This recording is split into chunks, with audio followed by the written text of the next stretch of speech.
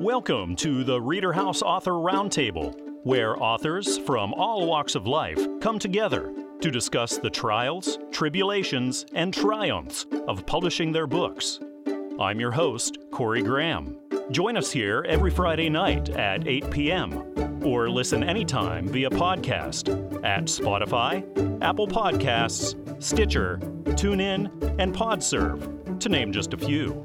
The Author Roundtable is sponsored by Reader House Online Bookstore, where the independent new authors come first. Author T.K. Canyon came by to talk with me tonight here at the Reader House Author Roundtable.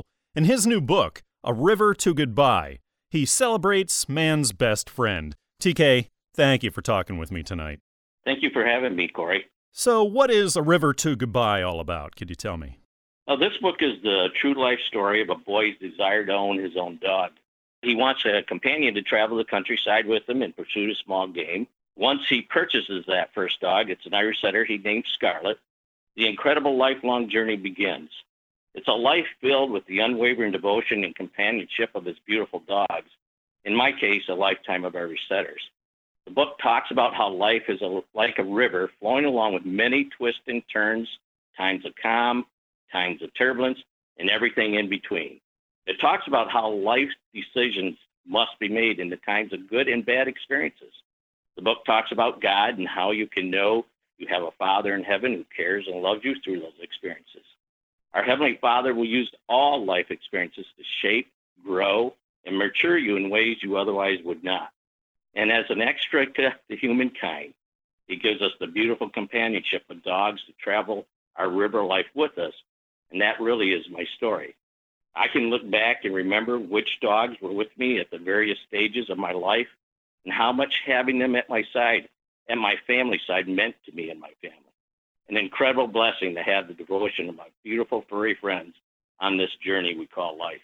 So how did this book come about? How did you decide to tell your story to the world? To tell you the truth, it was a movement by God, in my opinion. I was working a career in network communications, and that career took a turn, and I finally found myself after 31 years being done with that career. The logical thing is to what? Jump right back into that career somewhere else. And I did take some other positions, but to tell you the truth, Corey, nothing ever felt quite right.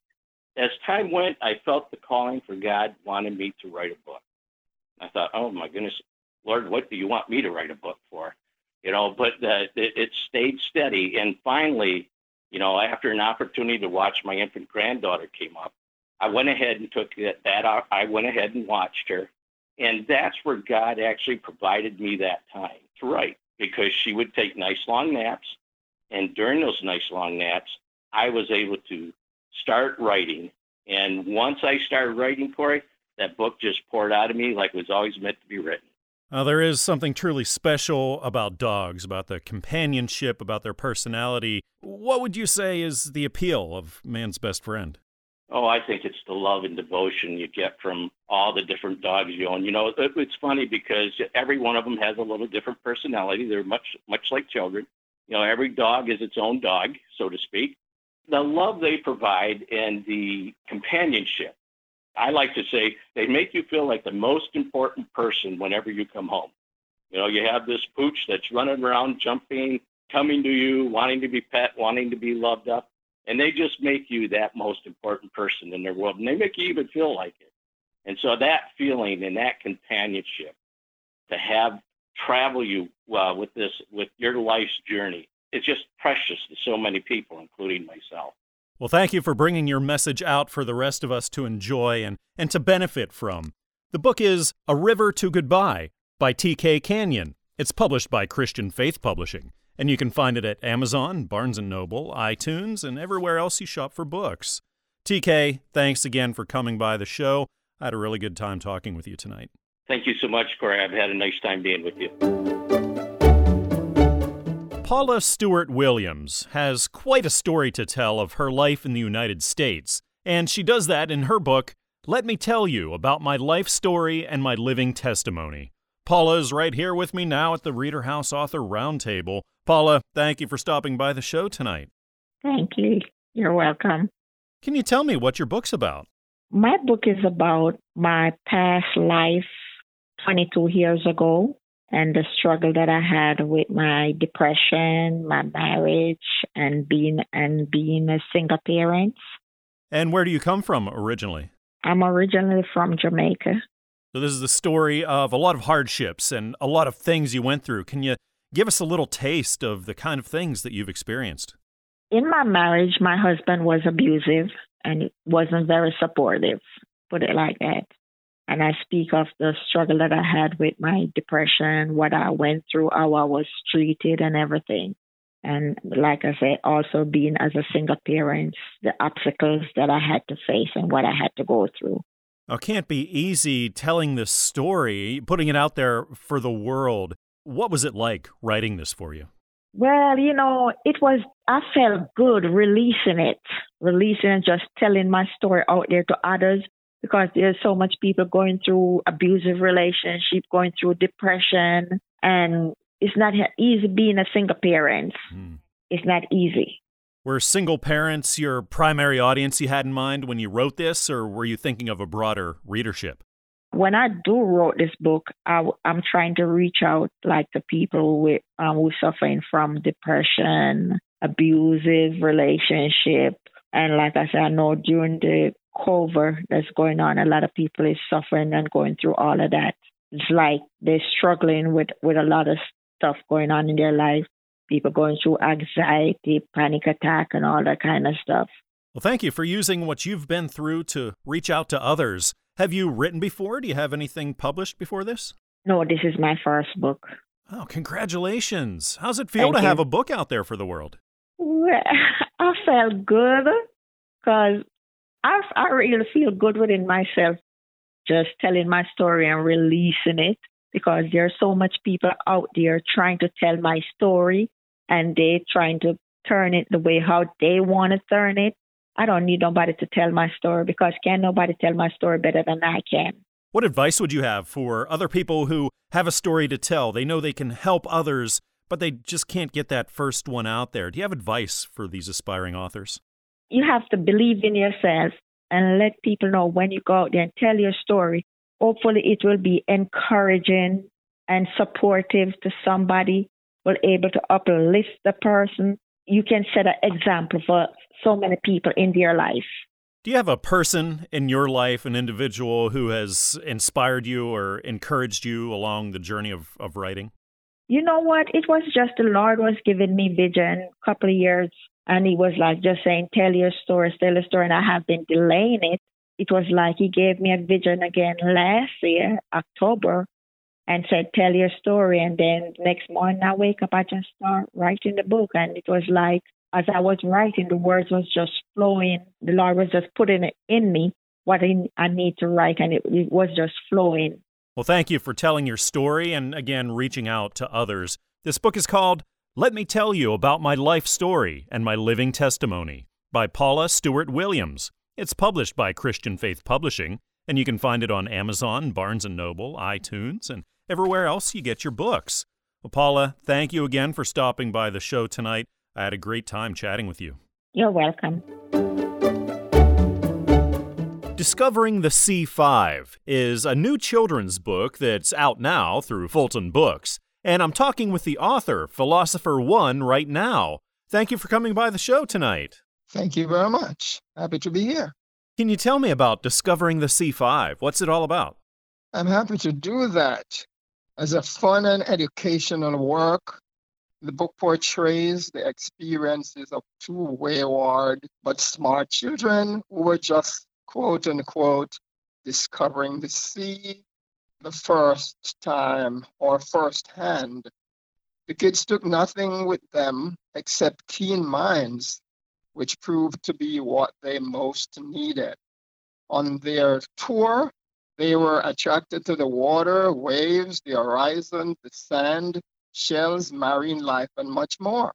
The book shows them taking none of these for granted, but openly displaying childish excitement and amazement towards them, as well as curiosity, yielding questions about seafood sustainability and sea pollution, among others.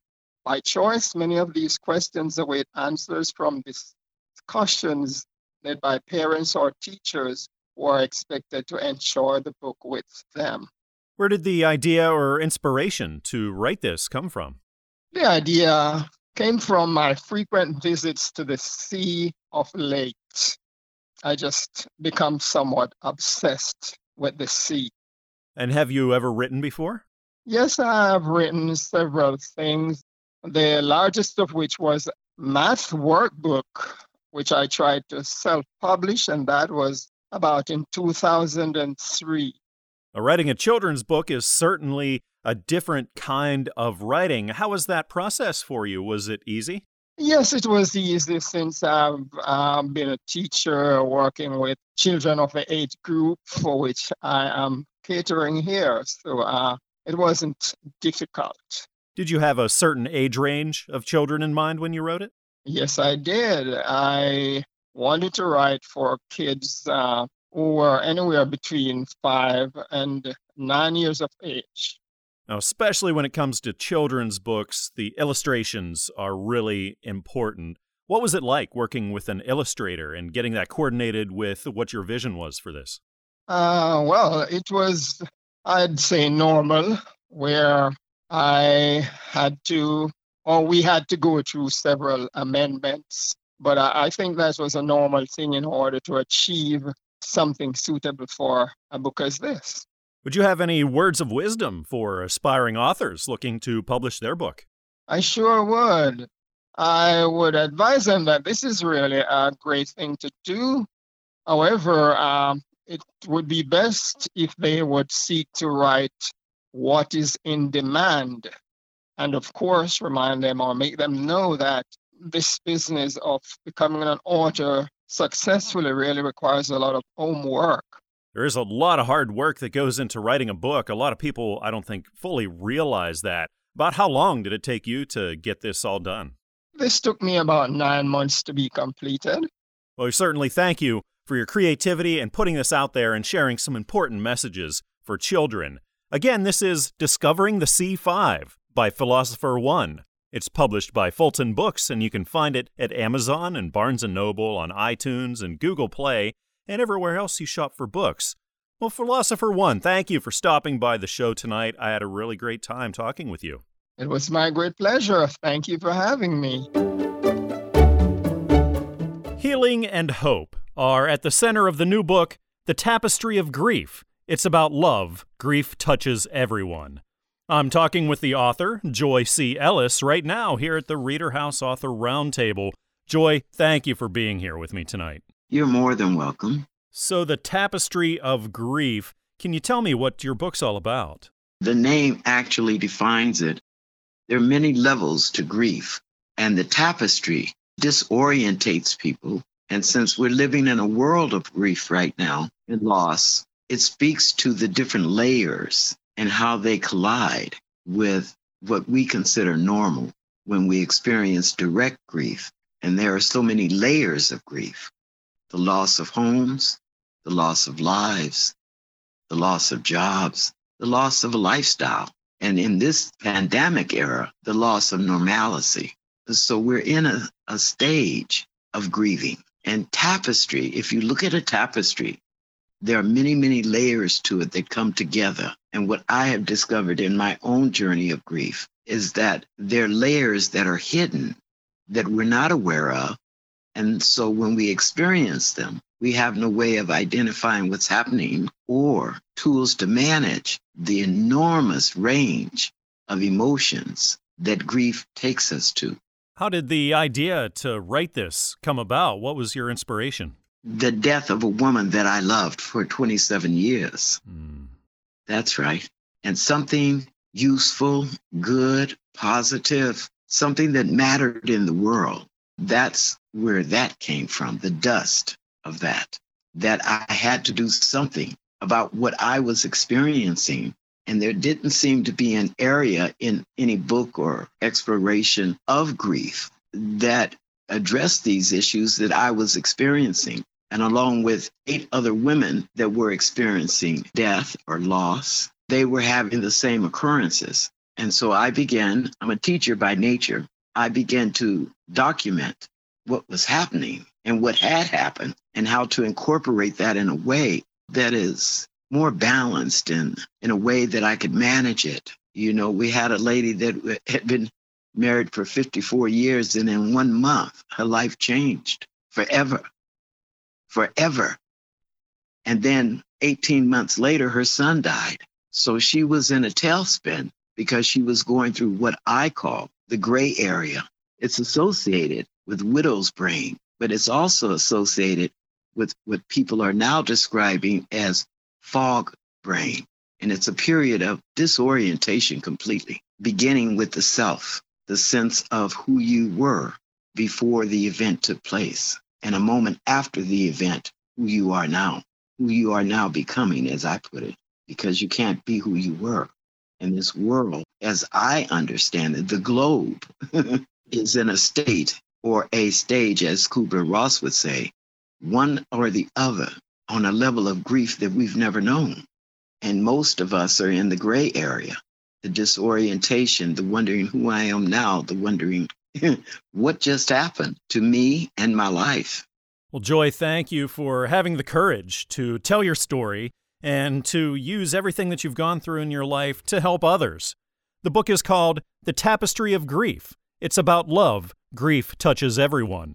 It's by Joy C. Ellis and published by Fulton Books. You can find it at Amazon, Barnes & Noble, iTunes, Google Play, everywhere you buy your books. Well, Joy, thank you again for coming by the show tonight. I had a really good time talking with you. Well, thank you. Thank you. And you do be blessed. A lot of us have had experience with bullying in one way or another in our lives. Maria Paguaga Collado gives a biblical perspective in her new book, Stop the Bully, with the Angel of Friendship. Maria is right here with me now at the Reader House Author Roundtable. Maria, thank you for joining me tonight. You're welcome.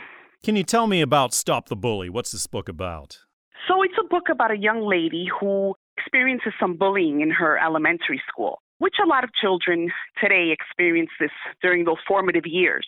She decides to rely on God and on the power of prayer to get through the situation that she's going through. And it gives a biblical perspective on how we could be handling this to please God and to also have good strategies, nonviolent strategies, to handle a situation where you're getting bullied. That's such a great message. How did this book come about? Where'd you get the idea to write it? Well, I was bullied as a child. And to be honest with you, I also bullied when I got older. Through time and working with children, I learned how God feels about us and how God wants us to handle these things. I refer always to John 8:31, which says, if you hold to my teaching, you are truly my disciple. Then you will know the truth, and the truth will set you free. So a lot of these children that are bullying and children that are also bullied don't know how much they are loved by God. They don't know that if they hold to his teachings, they will be set free. I think that that's something I've learned in my journey with God and that I would like children to learn as well. And unfortunately, it's not taught in a lot of our schools today. Now, are parents your primary audience that you were speaking to here, or is it broader? Well, I think I'm speaking to anybody who's interested in reading the book. I'm speaking to teachers, I'm speaking to counselors, I'm speaking to the students and to the parents themselves, yes. And is this the first time you've written or been published? Yes, it is my first published book. Oh, congratulations. What a huge accomplishment that is to have a published work out there. How's it feel now to be an officially published author? It feels great. Like I said, any way that God can use me, I'm willing to be used by him. So I hope that it helps many and touches many lives. That's my hope and prayer.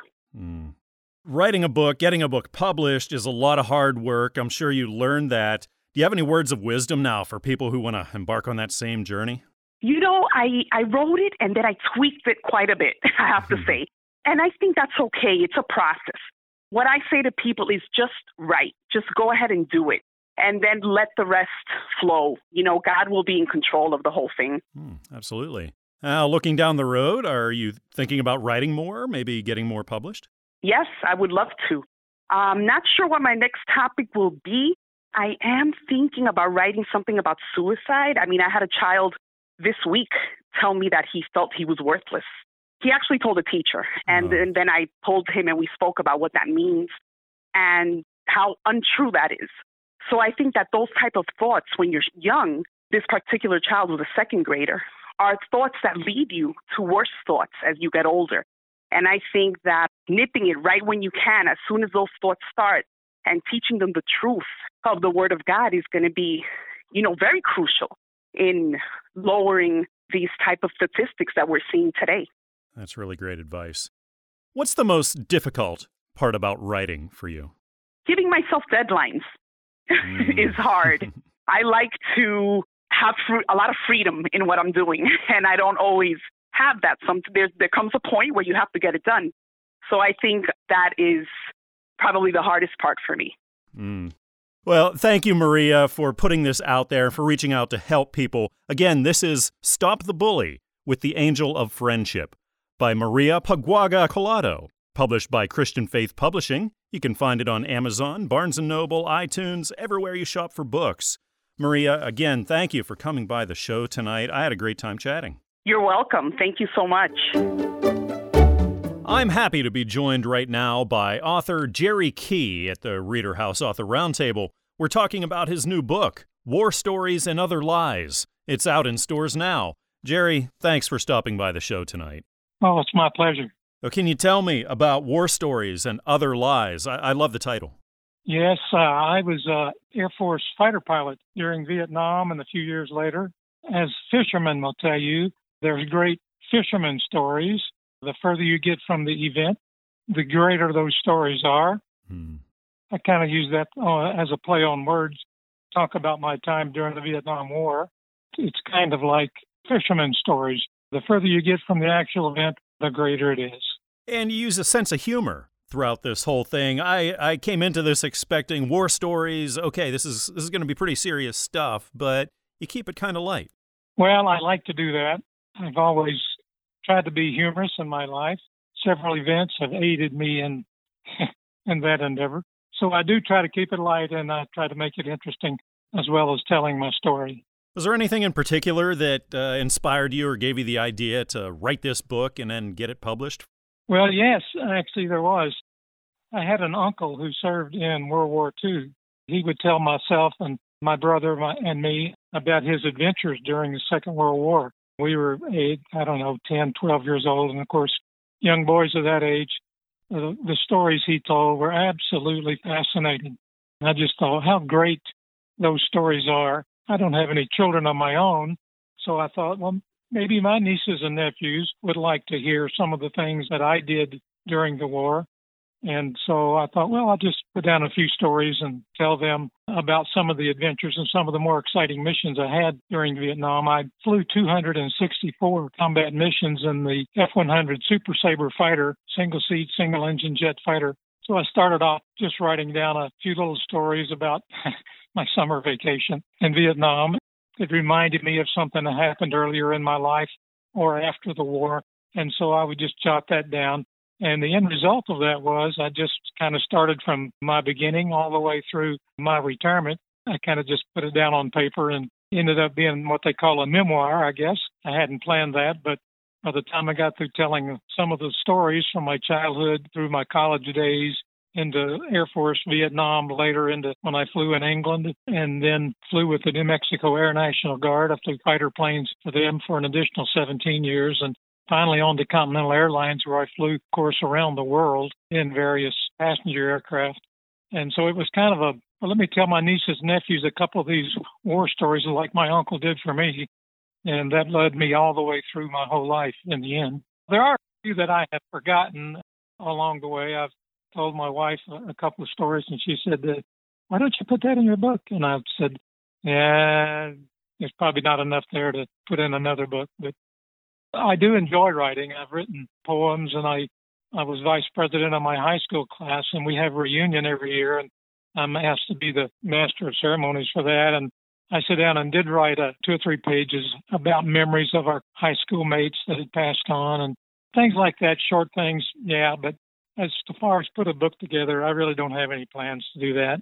Well, Jerry, thank you for telling your story and getting this one out there. It's called War Stories and Other Lies by Jerry Key, published by Christian Faith Publishing.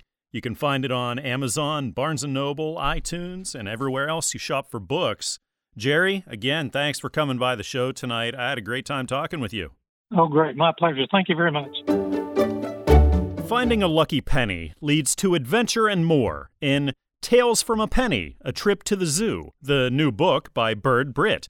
Bird stopped by the show tonight to talk with me here at the Reader House Author Roundtable. Thank you for being here with me tonight, Bird. Sure, I'm glad to be here. So can you tell us what Tales from a Penny is all about? Sure. It's about a little boy who finds a lucky penny on his way to the zoo with his mom. And at the zoo, they get to see different animals, and then something happens to the penny. That's sort of the overview of what it's about. How did the idea for this come about? Well, many years ago, maybe like 30 years ago, I received some change back from a purchase. And in that change was a penny from 1889. And I thought to myself, gosh, I wonder what stories this penny could tell after all these years, who's had it, where it's been, all that. And so I got the idea to write a children's story with the penny being part of the story as it gets passed around between different kids. Did you have an age group that you were writing for? Yes. Well, it's a picture book, so it's for ages probably like 3 to 6, something in that range. Now, you mentioned the pictures. Illustrations in a children's book are so important. What was that process like for you working with an illustrator?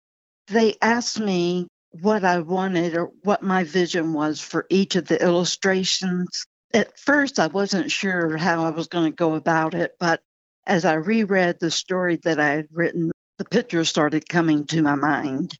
And so I wrote that down, what I wanted, and the illustrators were really good and did exactly what I asked. We went back and forth with some different versions of it, but I was very happy with the outcome. Well, writing a book is a lot of hard work. I don't think a lot of people fully realize that until you try to write a book. How easy of a process was it for you? Take you a long time? Well, it took me years before I actually did it. But once I sat down and wrote the outline, it sort of flowed. And that went on for about 2 or 3 months as I did different revisions. Then when the publisher came into getting the book, it took us maybe another 8 months of working with the illustrators and doing the cover design and all of that.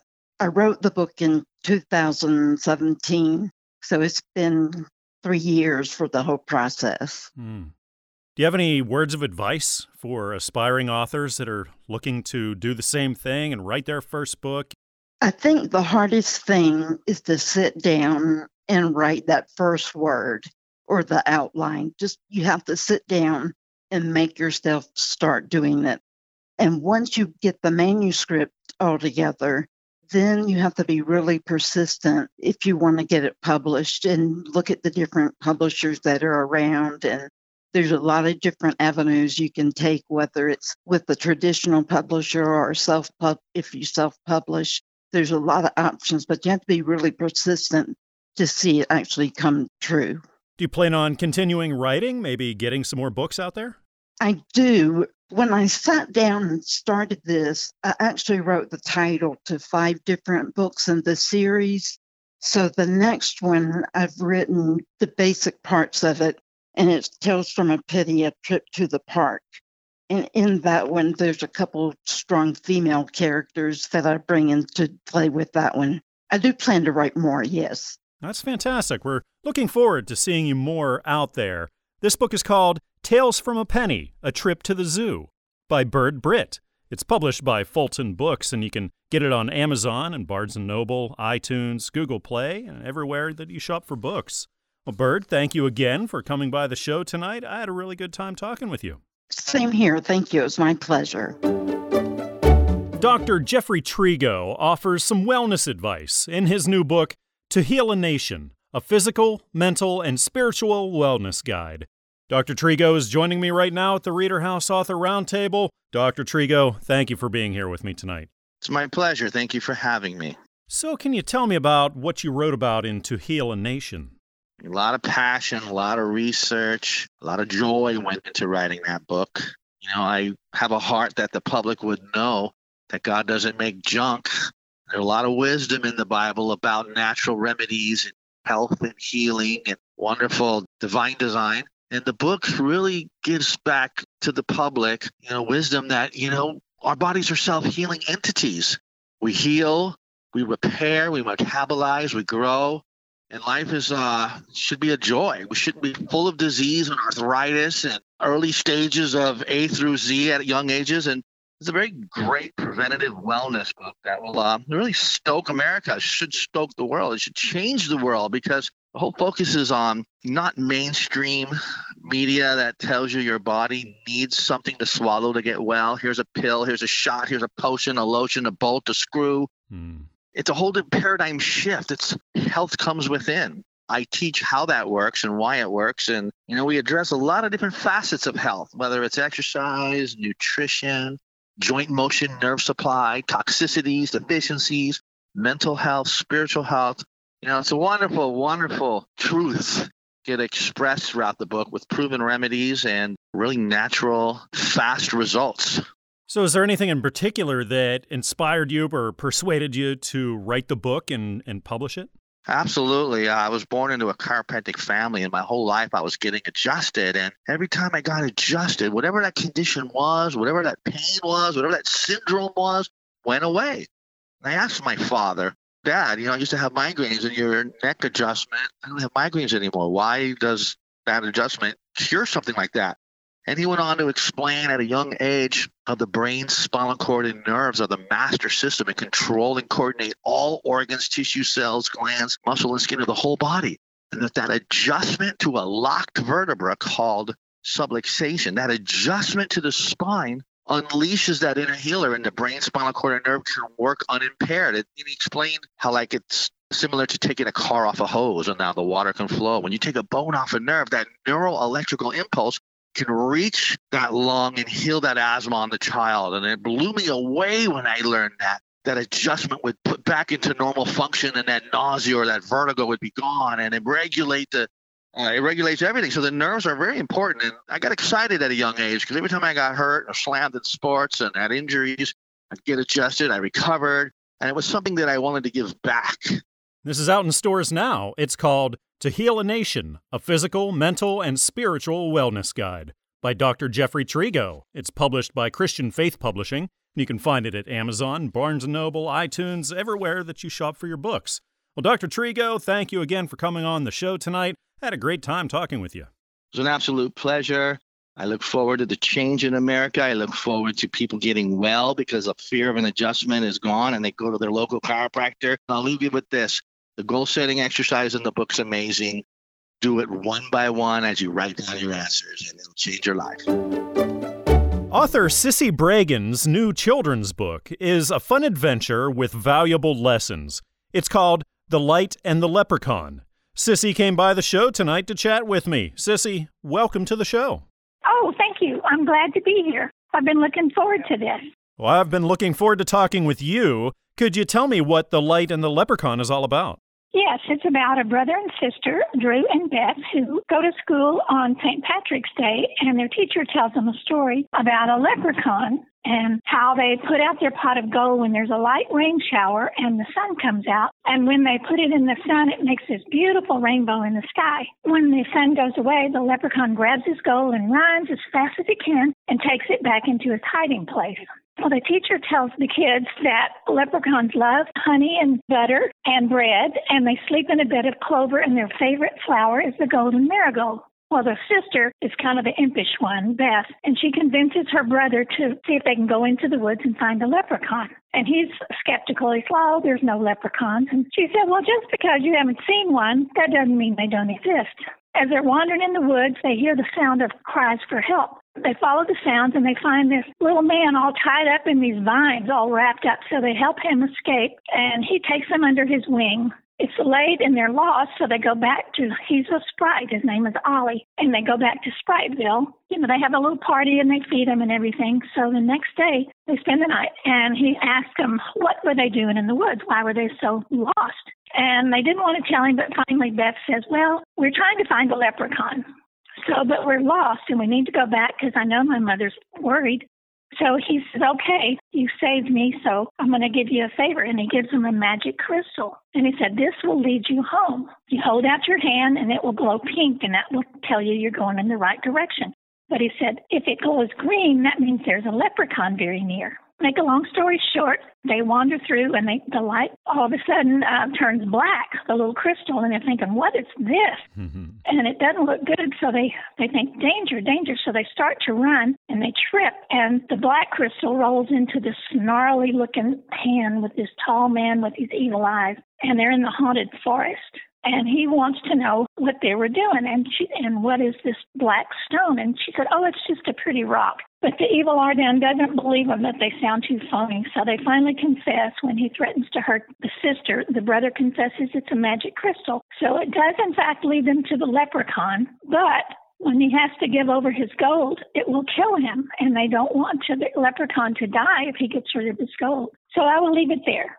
But I will tell you, it has a nonviolent and a happy ending. They do, through their wit and smarts, they get away from the evil Argon. Sounds like a really fun story. How did you get the idea for it?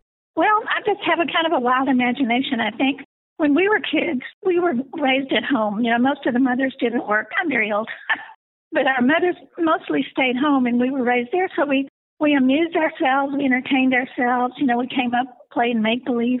Whereas I think today the kids are so busy. Most of the families or parents are working, so the kids are either in school or they're in a daycare or they're in an after-school program. So they really don't have that much time, I don't think, to just explore their imagination and run with it. But I had 2 young girls, and I just thought, I want to make something make-believe that I can read to them and they'll enjoy and stir their imagination also. Well, Sissy, thank you for teaching children and putting these really valuable lessons out there in your books. This book's called The Light and the Leprechaun by Sissy Bregan. It's published by Fulton Books, and you can find it at Amazon, Barnes & Noble, iTunes, Google Play, everywhere that you shop for your books. Well, Sissy, thank you again for coming on the show tonight. I had a really good time having you and chatting with you tonight. Well, thank you so much, and I hope everybody will enjoy reading the book.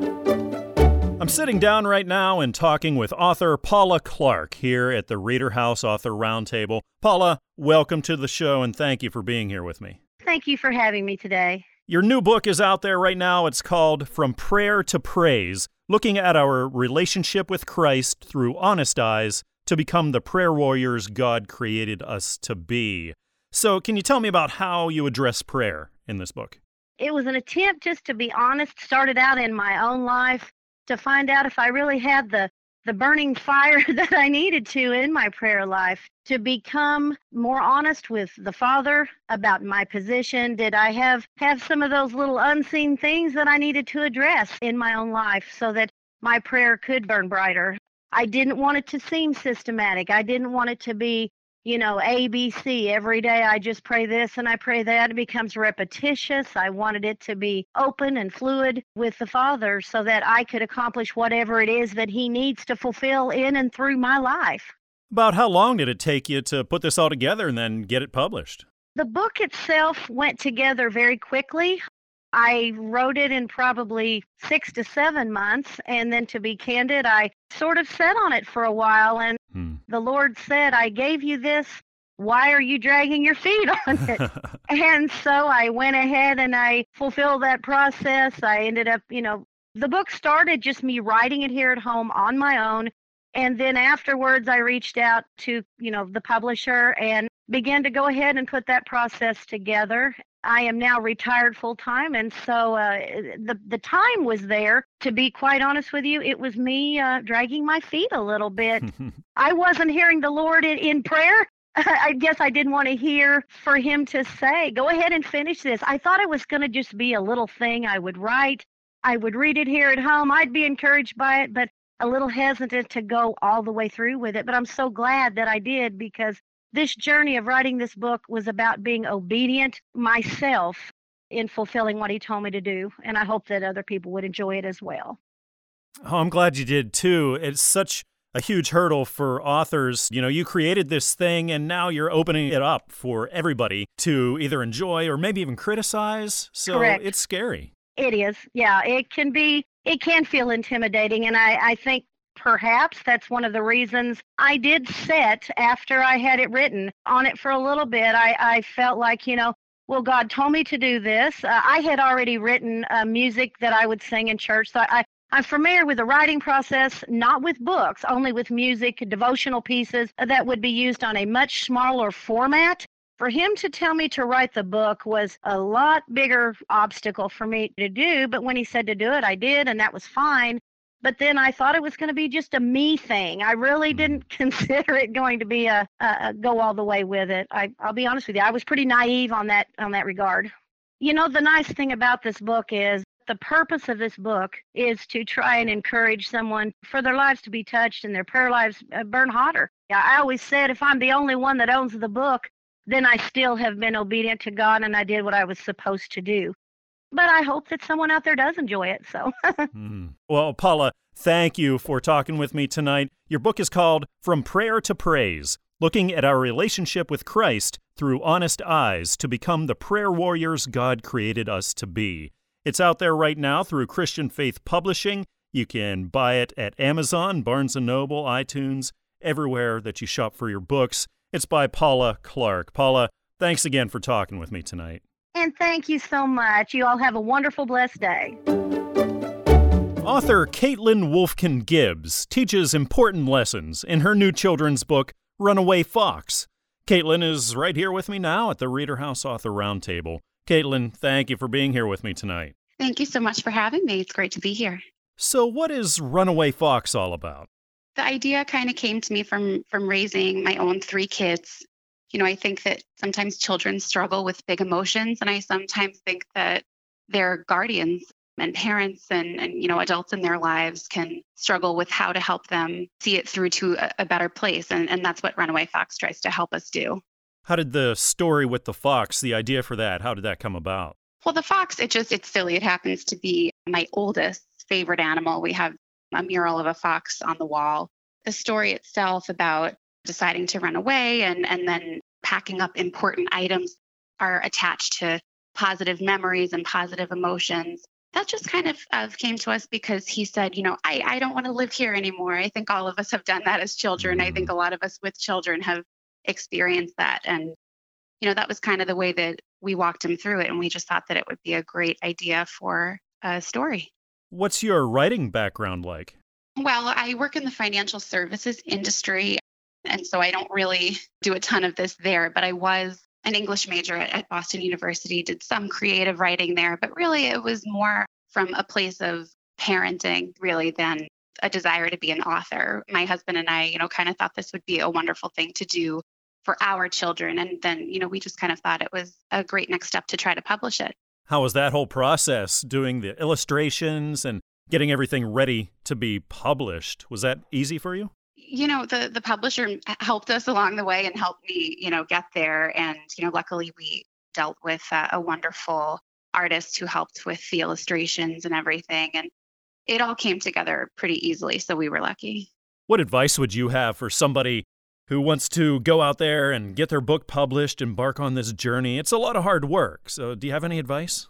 I would just say put your pen to paper and get your ideas out there. I really think that's what writing is all about. If you have a wonderful idea, getting it out there and sharing it is the best thing you can do as an author and as an artist. Write it all down and get it to a place where you love it and just send it out to as many publishers as possible and see if you can get it picked up. Are you still writing more? Do you plan on getting more published? I would love to, but I think, I can't force an idea. If a wonderful idea comes to us, and I think being a mom, you are presented with a lot of these situations. So if anything else pops up and we feel like we could turn it around this way, like we've done with Runaway Fox, I would love to do it again. There are a lot of challenges being an author and a parent. How do you deal with the balance? Being a parent and being anything else is challenging. Just being a parent is challenging. You find the time, just like you find the time to pay your bills, do your grocery shopping, wrap your presents, everything. It's just, you just find the time. Absolutely. Well, Caitlin, thank you for writing this. Thank you for coming on the show tonight. The book is Runaway Fox by Caitlin Wolfkin Gibbs. It's published by Fulton Books. You can find it at Amazon, Barnes & Noble, iTunes, and Google Play, everywhere you shop for your books. Well, Caitlin, it certainly was a good time chatting with you tonight. Hopefully we can do this again soon. Thank you. Lovely to chat with you. Thanks so much. Ain't No Way is the new book out by Jerry Milam. It's published by Fulton Books. And right now I'm speaking with his brother Jim Milam here at the Reader House Author Roundtable. Jim, thank you for coming by the show tonight. Well, you're very welcome. Thank you, Corey, for having me. So there's a reason you're here speaking about Jerry's book. So could you give us some background? Yes, Jerry passed away in September the 15th, after a few years of some very poor health issues. Well, I'm sorry to hear that. Can you tell us what his book is all about? It's actually a Western book where a particular individual meets up in St. Louis, Missouri with 5 other people, and they're traveling west, some going home to Wyoming, some to Montana, and some headed to California. And these people, as they're making their travel across, they have gotten the bug to go to California. They think they can possibly find their fortune there.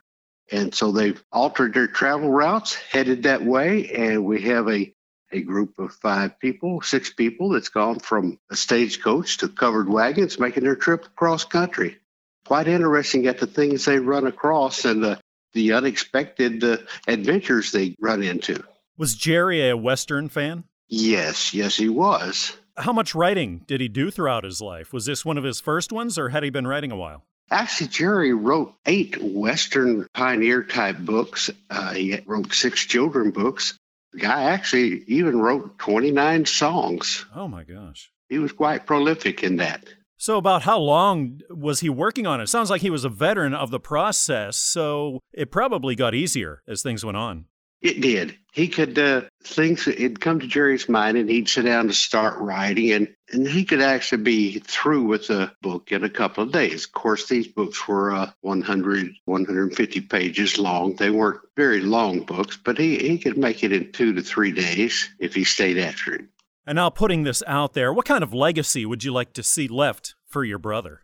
His legacy, he wanted it to be for his grandchildren and great-grandchildren.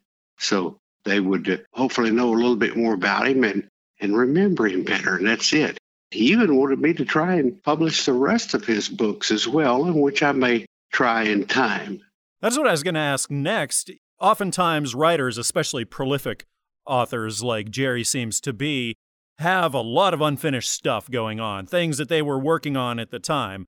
So there is more out there of his work. Yes, there is. He actually told me which book he wanted to put out next, and that's the name of it is Next. It's a sequel to the one Ain't No Way. I thought it was quite interesting, and as I was visiting with him back in the summer, he was telling me that he already had the idea for another book he didn't have a chance to get started on, but I thought it was quite interesting. As a departure from most of his books, this was more of a science fiction futuristic type, but yes, the guy was prolific. He wanted more of them done, and that was where it was at for him. So are you pretty involved then in going through what he's written and sort of sorting things out? Yes, I am. I have copies of almost everything, most of the original copies, most of them handwritten. Jerry, when he would get an idea to write, he would just sit down and start writing it out on a pad of paper, and pretty well hang with it till he got it done. Again, it might be 2, 3, 4, 5 days, but he would handwrite it out. Yes, I have been involved. It'd be interesting if I could actually do that for him. I don't know if that will ever happen, but you know how those things go. Only time will tell. Jim, well, thank you for preserving your brother's memory and putting as much of his vision and his creativity out there for the world. This is called Ain't No Way. It's by Jerry Milam, published by Fulton Books. You can find it on Amazon, Barnes & Noble, iTunes, Google Play, everywhere that you buy your books. Jim, thank you for stopping by the show again here tonight, and thank you for telling me more about your brother. He certainly seems like he was a special guy. Yes. Thank you, Corey. We hope you enjoyed this edition of the Reader House Author Roundtable, where authors from all walks of life come together to discuss the trials, tribulations, and triumphs of publishing their books.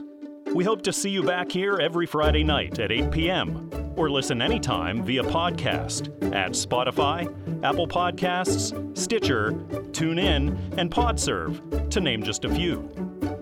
The Author Roundtable is sponsored by Reader House Online Bookstore, where independent new authors come first.